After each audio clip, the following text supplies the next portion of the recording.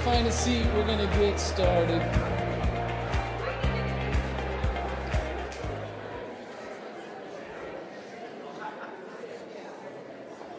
So welcome everyone. At Redemption Church, as you know, we follow the church calendar from like Advent through Pentecost each year, and we are now in the season of Eastertide. So Easter isn't just a Sunday, it's a season, 7 weeks long, plus you add on Easter Sunday, so it's 50 days. It's sometimes called the Great 50 Days. And it's a season in which we wrestle with the implications of cross and resurrection for our world. And one of the things we do in that season from Advent to Pentecost is we follow something called the Revised Common Lectionary. It just assigns our text. And there are 3 years in a cycle, year A, B, and C. And in all 3 years, they tell the same story the week after Easter Sunday. It's the story of doubting Thomas. It's one of my favorite things about the lectionary. It's as if there's this signal to us the week after Easter. If you don't doubt the claims of Easter, at least on some level, you're probably not taking them very seriously. Because cross and resurrection are such radical events, there's really no aspect of life that they leave untouched. And so to take them seriously is to let them deconstruct every aspect of life and human culture. Now, that word deconstruction is a big word these days. Like if you're on Twitter, it's a fighting word, right? That's what people argue about. And I think it's become a little bit like the word inconceivable in the movie The Princess Bride. Do you remember this? Where Vicini, he says, every time something weird happens, he says inconceivable, which is not right. And after a while, Inigo Montoya finally says, you remember what he says? You keep on using that word. I do not think it means what you think it means, right? People use the word deconstruction a lot these days, and most of the time, I don't think it means what they think it means. A few years back, we actually studied this for several weeks, and I remember at the time thinking, man, we need to talk about deconstruction like once every year or 2 years. That was 5 years ago. So we are way overdue in revisiting this concept of deconstruction. And in order to do this, I have to turn you into a bit of a philosopher. So how many of you loved philosophy classes when you were in school? And okay, this might be harder than I thought. That's not very me. All right, how many of you doubt that I could ever make you into a philosopher? Hold your hand high. Okay. Well, the joke's on you because philosophers doubt everything, and so you're well on your way already. I do think an encounter with just a little chunk of postmodern philosophy can help us and can turn us into a bit of a philosopher and maybe even a Christian at the end of this. I don't want to oversell it, but I think it's entirely possible. But this idea of deconstruction, it came from this guy named Jacques Derrida, who was a very strange man and a great philosopher, born in Algeria in the 1930s to a middle-class Jewish family. He was educated at Paris, at Harvard, taught at the Sorbonne and Yale in philosophy, became a really big deal. And Derrida said that the world that we inhabit is not, I don't mean like the physical world, but like the world of ideas and meanings, institutions and language and beliefs and practice, culture. You could just say culture. He said the world of culture is what he called a conditional reality. I have props, okay, just like any good teacher of philosophy would have. So it is a conditional, that was a game show move, is a conditional, it's a conditional reality. Like all of culture is conditional, which is to say it's always changing in response to the conditions, current conditions. So like take English as a language. We use English every day. We think in English. We work, we relate in English. But English didn't just like fall from the sky, you know, like it had to be constructed by people over time, which means, Derrida said, if it was constructed, it can be deconstructed, like taken apart, critiqued, challenged, and changed over time. In fact, it has been changed constantly. Ever try to read a poem in Old English? Look at these lines. This is something called Caedmon's Hymn. It's a 7th century poem, one of the oldest writings in the English language. It's indecipherable to us, right? At the time that this was written, it was written in English. But English has been deconstructed over time. It's been changed, adapted, and replaced. And what Derrida said is, all of culture is like this. All culture is conditional. It is constructed and can be deconstructed. And I use Legos. Lewis, my youngest, did a deep dive into the Lego bin in the basement to pull these out and built our thing here, just to show us that our conditional realities, all of culture is a construct. It's constructed and can be deconstructed and changed over time. And this is happening constantly. All our beliefs and practices, our institutions and traditions, things like art, science, medicine, government, everything from roads and bridges to concepts and ideas, or from like the food we eat to the NBA or entertainment that we seek out. These are constructed, conditional realities. And then what Derrida says is, for every conditional reality, there is a corresponding unconditional. And unconditional is kind of different. These are sometimes called universals. These would be words like justice, peace, freedom, forgiveness, equality. For Christians, we use words like faith, hope, and love. And they're unconditional because they seize us, they call to us almost without condition. Like, we are not in control of these things. They seem to come almost from somewhere beyond us. And Derrida said that these words call to us. That's why I have fancy megaphone. Kristen ran all over town trying to find me a megaphone for this thing. So they call. That's what the megaphone represents. They call to us, to every person, to every society, every community, in every time and place. There's this call that stirs within us a desire or a longing to see those things on that list embodied in the things we build, the conditional realities. And so we construct our cultures sort of in response to this call of the unconditional that just never stops calling to us. His famous example, Derrida, he gave these lectures in 1989 at a law school in New York City, and he used the difference between law and justice. And he said, in every culture, there's this unconditional that we call justice that just calls to us, to persons and societies. And it stirs within us a desire to see justice embodied in our laws. So the unconditional is justice. The conditional side is our laws. But even our best laws seem to fall short of justice as an ideal, right? So like they work in some cases, but sometimes the strict imposition of the law is not just at all. So we see the way the law treats maybe a person of color. And justice calls to us and says, that law is not working to produce justice. So you have to deconstruct that law and try to construct something better. But we can never deconstruct justice itself. It's out there in the future, kind of calling to us and creating in us this longing to embody justice in our culture. And this is true of any universal, any kind of culture that we want to last. And so no matter how good our constructions are, they fall short always of the unconditional. No matter how much justice we embody in our laws, there's always some aspect of the law that it doesn't quite fit with justice. And how we know this is justice is always calling to us and calling into question what we've built, stirring a desire in us to build something better. Now, so this means that the twist kind of in all of this is that it's like the unconditional never fully exists anywhere in the world that we could point to.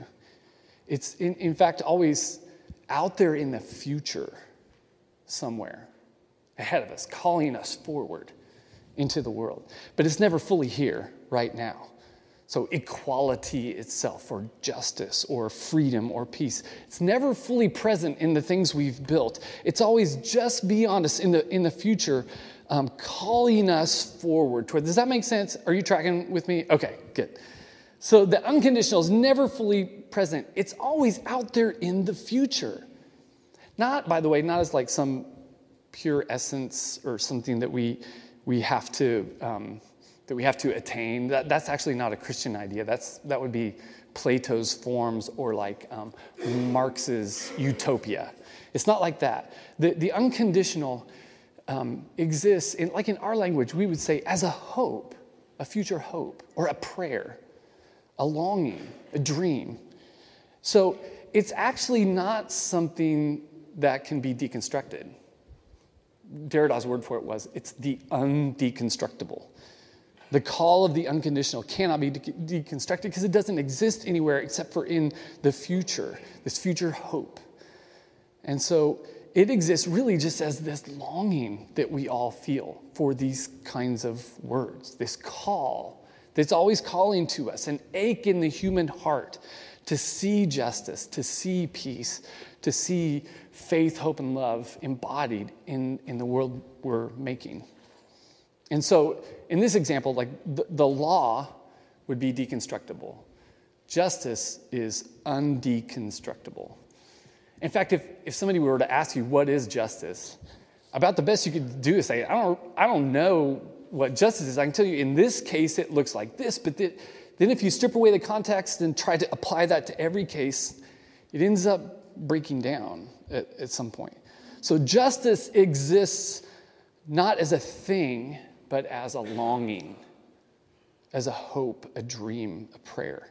And it's always out there in the future, calling us forward.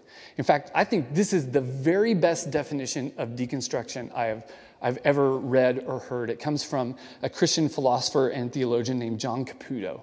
He says this: to deconstruct something is not to break it down or destroy it.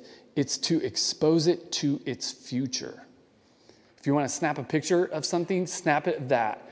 And especially in light of, this is very relevant information in light of current conversations in church. To deconstruct isn't to tear things down and destroy them.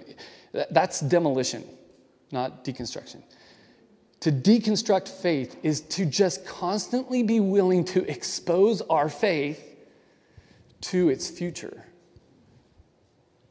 including our beliefs and practices. That's deconstruction. Everybody, are you tracking with me so far? Okay, you are now officially a philosopher. So now let's see if I can make you into a Christian. All right. When Derrida started talking about the unconditional, theologians came in and said, this sounds a lot like faith. Like, sounds like the Jewish Messiah. Remember, he was raised Jewish.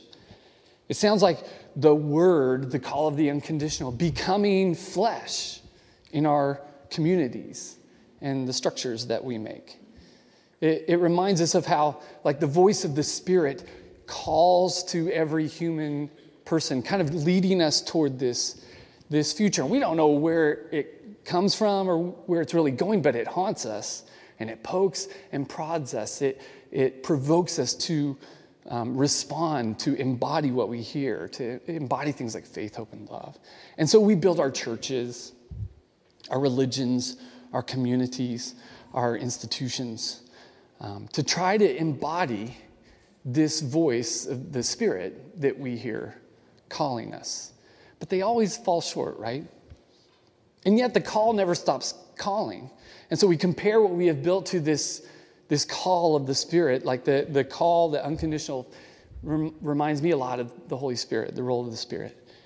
And in light of what we hear calling to us, we deconstruct and then reconstruct the things that we have built in response to the call. And this process never ends. That's deconstruction. Now, there are two responses typically to this process. There's a conserving response that wants to resist it and try to just preserve culture as it is. And then there's a liberating response that wants to embrace it and even help it along. And both of these responses kind of have an upside and a downside. So the downside to the liberating response is that it can be reckless. Like, it deconstructs things that we still need and rely on, and can lead to chaos. And what happens is you never really get around to building something that can last. And so all the energies of longing and hope that come from this call, they end up just being dissipated. So that's really the downside, is the energies from God, I think, can lead to dissipation. However, Jesus' biggest concern in the scriptures did not seem to be the liberators. He characterized himself as a liberator. His biggest conflicts and concerns seem to come with the conservers. Now, the upside of the conservers is, and that response is to say, culture has to be rooted in something stable and lasting. We need this. We need stable meanings in our lives and beliefs and even practices. If it changes too fast, it doesn't seem stable. And if it doesn't seem stable, culture can disintegrate and just fracture and collapse like fairly quickly. We have tons of examples of this.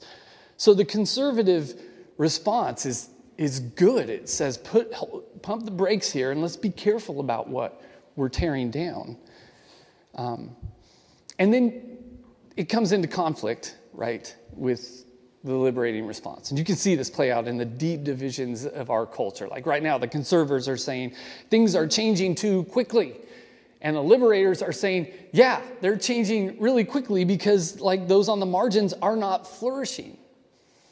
But then you start to see the downside of the conserving response. They're in their reaction when change and deconstruction gets up ahead of steam, is they tend toward authoritarianism, some kind of violence and coercion to resist the change, the deconstruction. And in religious discourse, the critiques of deconstruction almost always involve this idea that deconstruction leads to relativism. Anybody heard that charge level? It's just anything goes kind of relativism. But if you think about it, down through history, our worst problems, I'm talking things like war, violence, famine, oppression, abuse, injustice, those things are rarely a result of relativism. I mean, nobody ever accused Hitler or Stalin of being a relativist. They had convictions, or the church that burned heretics was not relativistic. It's not usually relativism that causes our worst problems. It's authoritarianism that seeks to control things through violence and coercion. And in Christianity, we have a name for this. It's actually the word idolatry. If you think about what idolatry is, it just means taking something alive and mysterious and dynamic and free and then carving it into a little statue, that you can own and control, that you can capture and just freeze in time and space so it won't have to change. And I'm going to say this because I'm convinced it's true. It is the clinging to religious certitudes and the kind of rigidifying of religious constructs that is the real idolatry. I mean, you can see in Protestant fundamentalism often makes the Bible into an idol. Roman Catholicism often makes the institution of the church into an idol. You ever wonder why those two groups are suddenly allies after centuries of being at odds with each other in the U.S.? Well, it's because the culture is changing, and they're having this conserving response. The call of the unconditional feels like a threat right now to all that those guys have built, and so they're embracing together authoritarianism, both here in the U.S. and all around the world. It's very concerning. When you get alone with pastors, this is what we talk about. We're very concerned about all the church trending toward authoritarianism.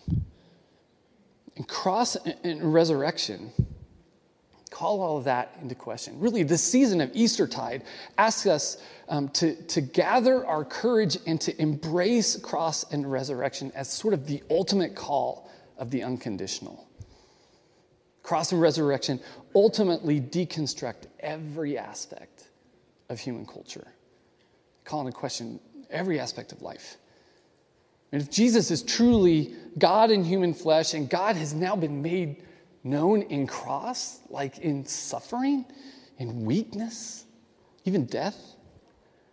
And death has been overcome through resurrection and new life, then we need to deconstruct much of our lives.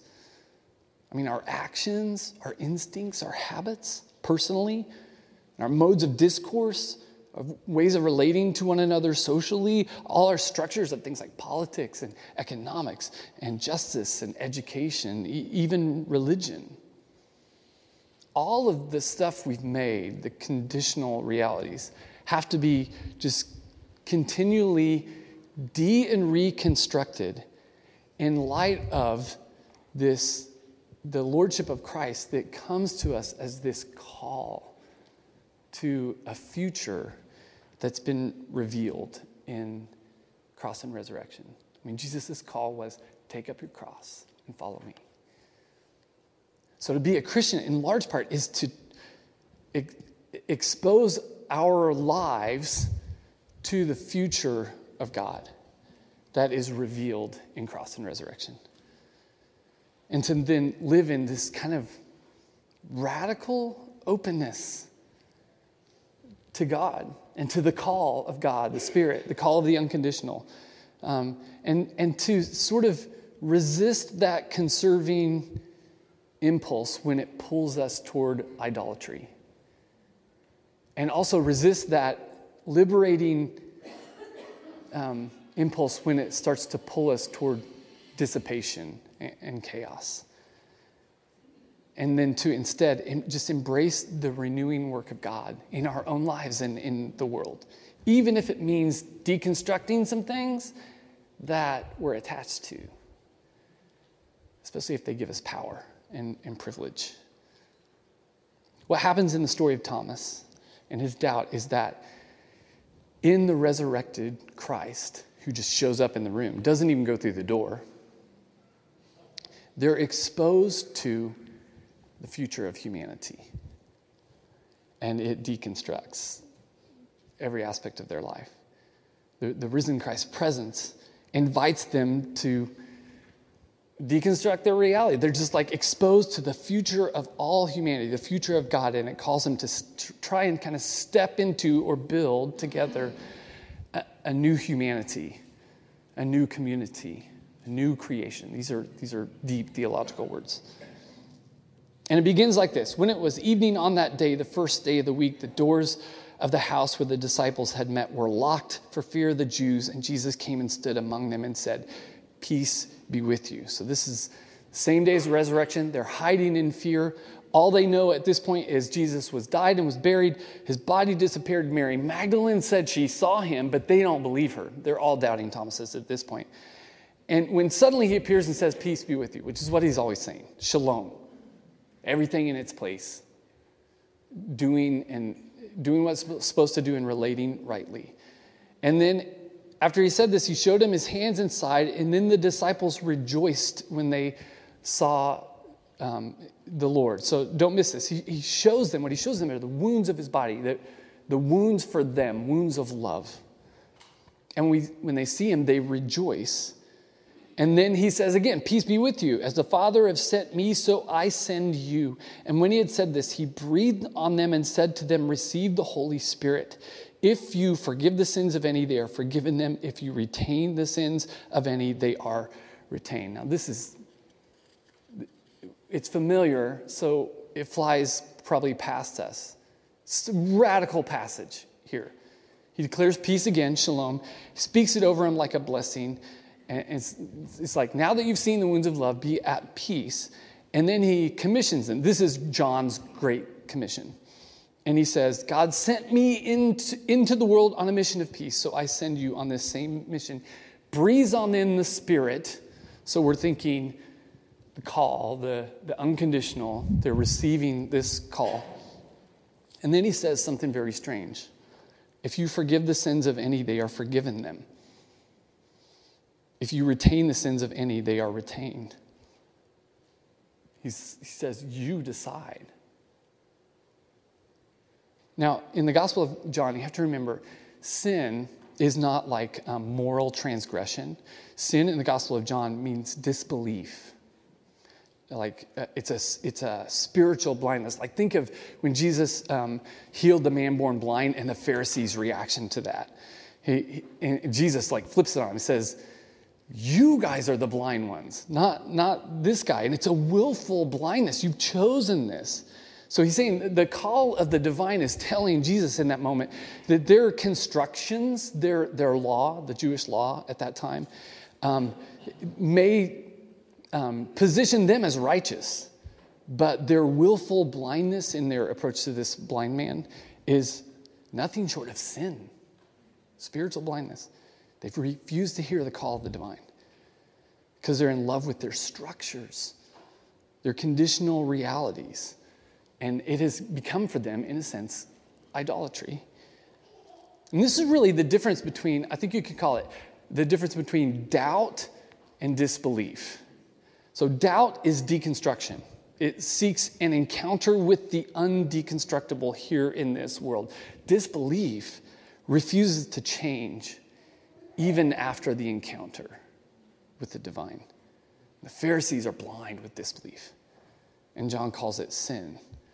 And Jesus, in John, he's the light of the world who brings access to the light, revealing for all humanity, really, in resurrection. What resurrection means is we don't have to be afraid of God anymore.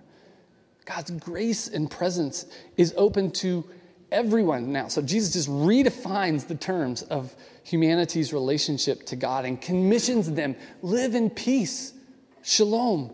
And by living in peace, he says, you will bear witness to Christ's lordship. You will embody in the world the future of God. So to be exposed to a Christian then, for anybody, is to be exposed to the future of the world. This is deconstruction. And so their mode of witness is a kind of deconstruction, right? Jesus' final act, remember, with his disciples in John is washing their feet and telling them, everybody's going to know you're my disciples by the way that you love each other. This is how it's going to go down. This is how they'll be exposed to their future. This radical self-giving love holds incredible deconstructive power. The kingdom of God is not about holding right beliefs or any conditional reality. Those are subject to change under the direction of the Spirit. It's not about keeping kosher, keeping ritually clean. Those are conditional realities. They can be good, they can be great, but they're always subject to the call. He says, from now on, you get to decide. And anybody you invite into this little loving community will no longer be blinded by sin. They'll be awake to the world. They'll experience this peace. And he says, I'm putting you in charge. It's no longer about keeping the law. It's going to be about actually bearing the wounds of love on your bodies. And the only ones stuck in sin are those who hear this call and just ignore it and cling to their structures. They plug their ears, they protect their power, they remain willfully blind. John calls this sin, but anyone who heeds the call of love and bears the wounds of love will find shalom, will find peace. But then there's Thomas, who has missed this, right? He was doing errands or taking a nap or something, he missed it. And he says, unless I see the mark of the nails in his hands and put my finger in the mark of the nails and my hand in his side, I will not believe. And before we jump on Thomas, we should just remind ourselves, he has not yet seen the wounds of love, right? Before, when Mary Magdalene said she saw Jesus, none of the disciples believed her either.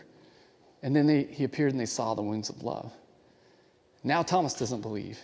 And he's specific about what he needs to see. He says, I want to see the mark of the nails and the wound in his side. He has to see the wounds of love. So he's not actually in a state of willful disbelief. He's in a state of doubt. And it's not the same thing. And it's not a problem. In fact, as long as Thomas is doubting, he's still walking in faith.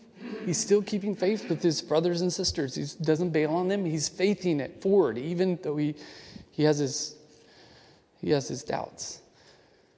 A week later, it says the disciples were again in the house and Thomas was with them. And all the doors were shut. Jesus came and stood among them and said, "Peace be with you." It's the third time with this command.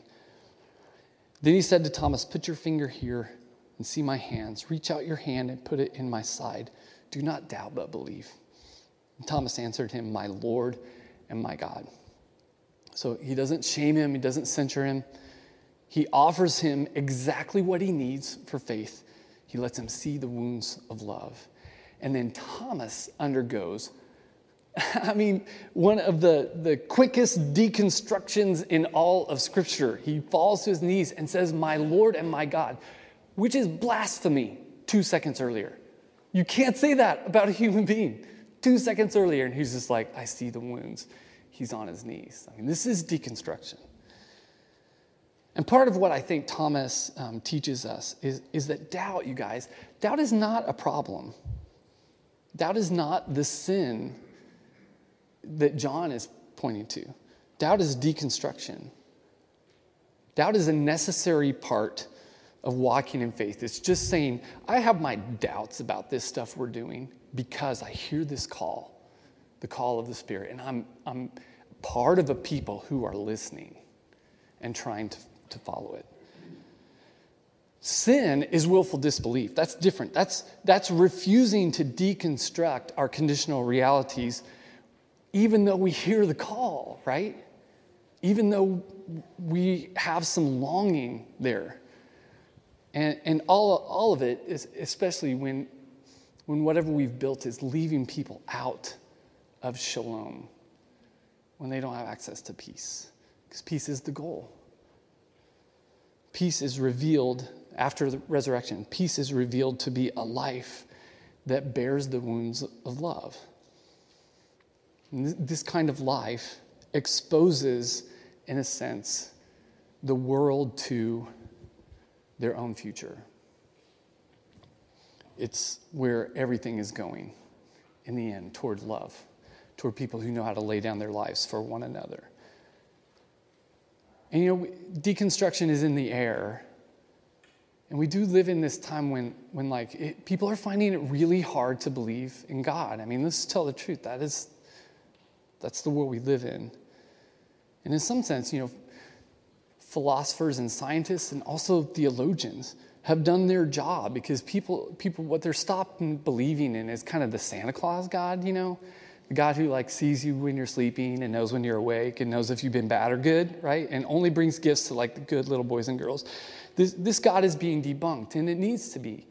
It's not real. The problem is so many of our religious structures were built on that understanding of God.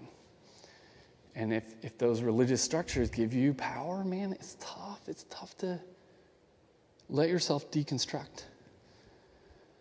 And so the reaction, it's a bad time to have to introduce yourself to new people if you're a pastor, because you get the stink eye every time.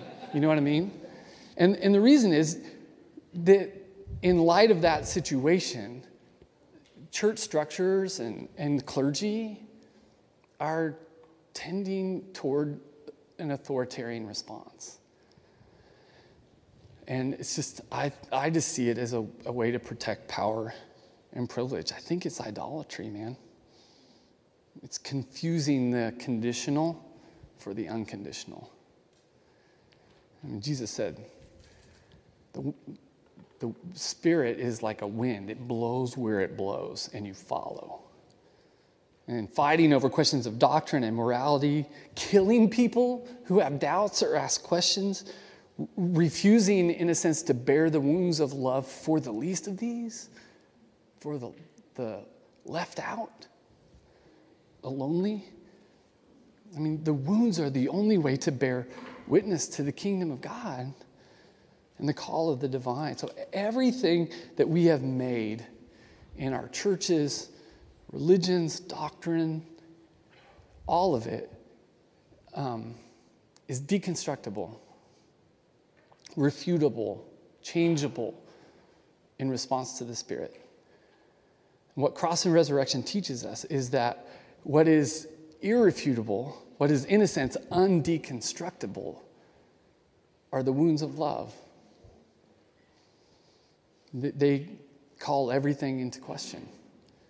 Wounds of love, I just mean when we lay down our lives for the life of the other, whoever that might be. This comes from the future, man. This is what the world will be like someday and cannot be deconstructed because it shows up in flashes, and it's a miracle when it happens, and in its wake comes peace and new life. And so to encounter the wounds of love, in a sense, exposes us and whoever we're with to the future of God. And it's deconstructing. It is, strictly speaking, how we bear witness. Now, remember, the word witness is marturo. Same word we get martyr from. It's to bear the wounds of love. That's witness. Learning to bear these wounds of love, then, learning to take up our cross and follow Jesus. This is the path to shalom, to peace. And much of how this will happen is to rope up with another community of faith who says, I see the ditch on the conserving side. I see the ditch on the liberating side. Let's stay out of the ditches. But here in the middle, let's listen to the call of the divine. Let's let this call, this unconditional, we're not in control of it. It comes to us from the future. Let it speak to us in the midst of life, mostly as we live in solidarity with the marginalized and the outcasts. And as we begin to love and judge and learn how to pour out our life for each other, peace starts to happen, just happens. We don't know even where it comes from. But when it happens, oh man, it's like you become alive with an undeconstructible life. I mean, that would be a pretty good synonym for eternal life. You become alive with a life that's just so alive, it calls every other way of life into question. And I know that sounds like pie in the sky, but it happens. I see it happen all the time around here. This is what we're chasing. Not a perfect structure, a sensitivity to the call, and a willingness to just follow the Spirit where it leads us. Together, being careful, but following after Christ. Amen? Let's pray. Oh God, we thank you for the story of Thomas. Thank you that the church was brave to include this just every year right after Easter. As we tried to imagine a world where resurrection, where new life after every little death we die to ourselves and to each other, where this is actually possible. We pray, God, for our own community, for our relationships with family and friends and neighbors and coworkers. We pray for the church in our city, in the West, in the world. We pray, God, that you would make us brave to offer all of it up to you, all our structures up to you. And that you would lead us into the future. Teach us how to bear witness to Christ, our Savior, the world's true Lord.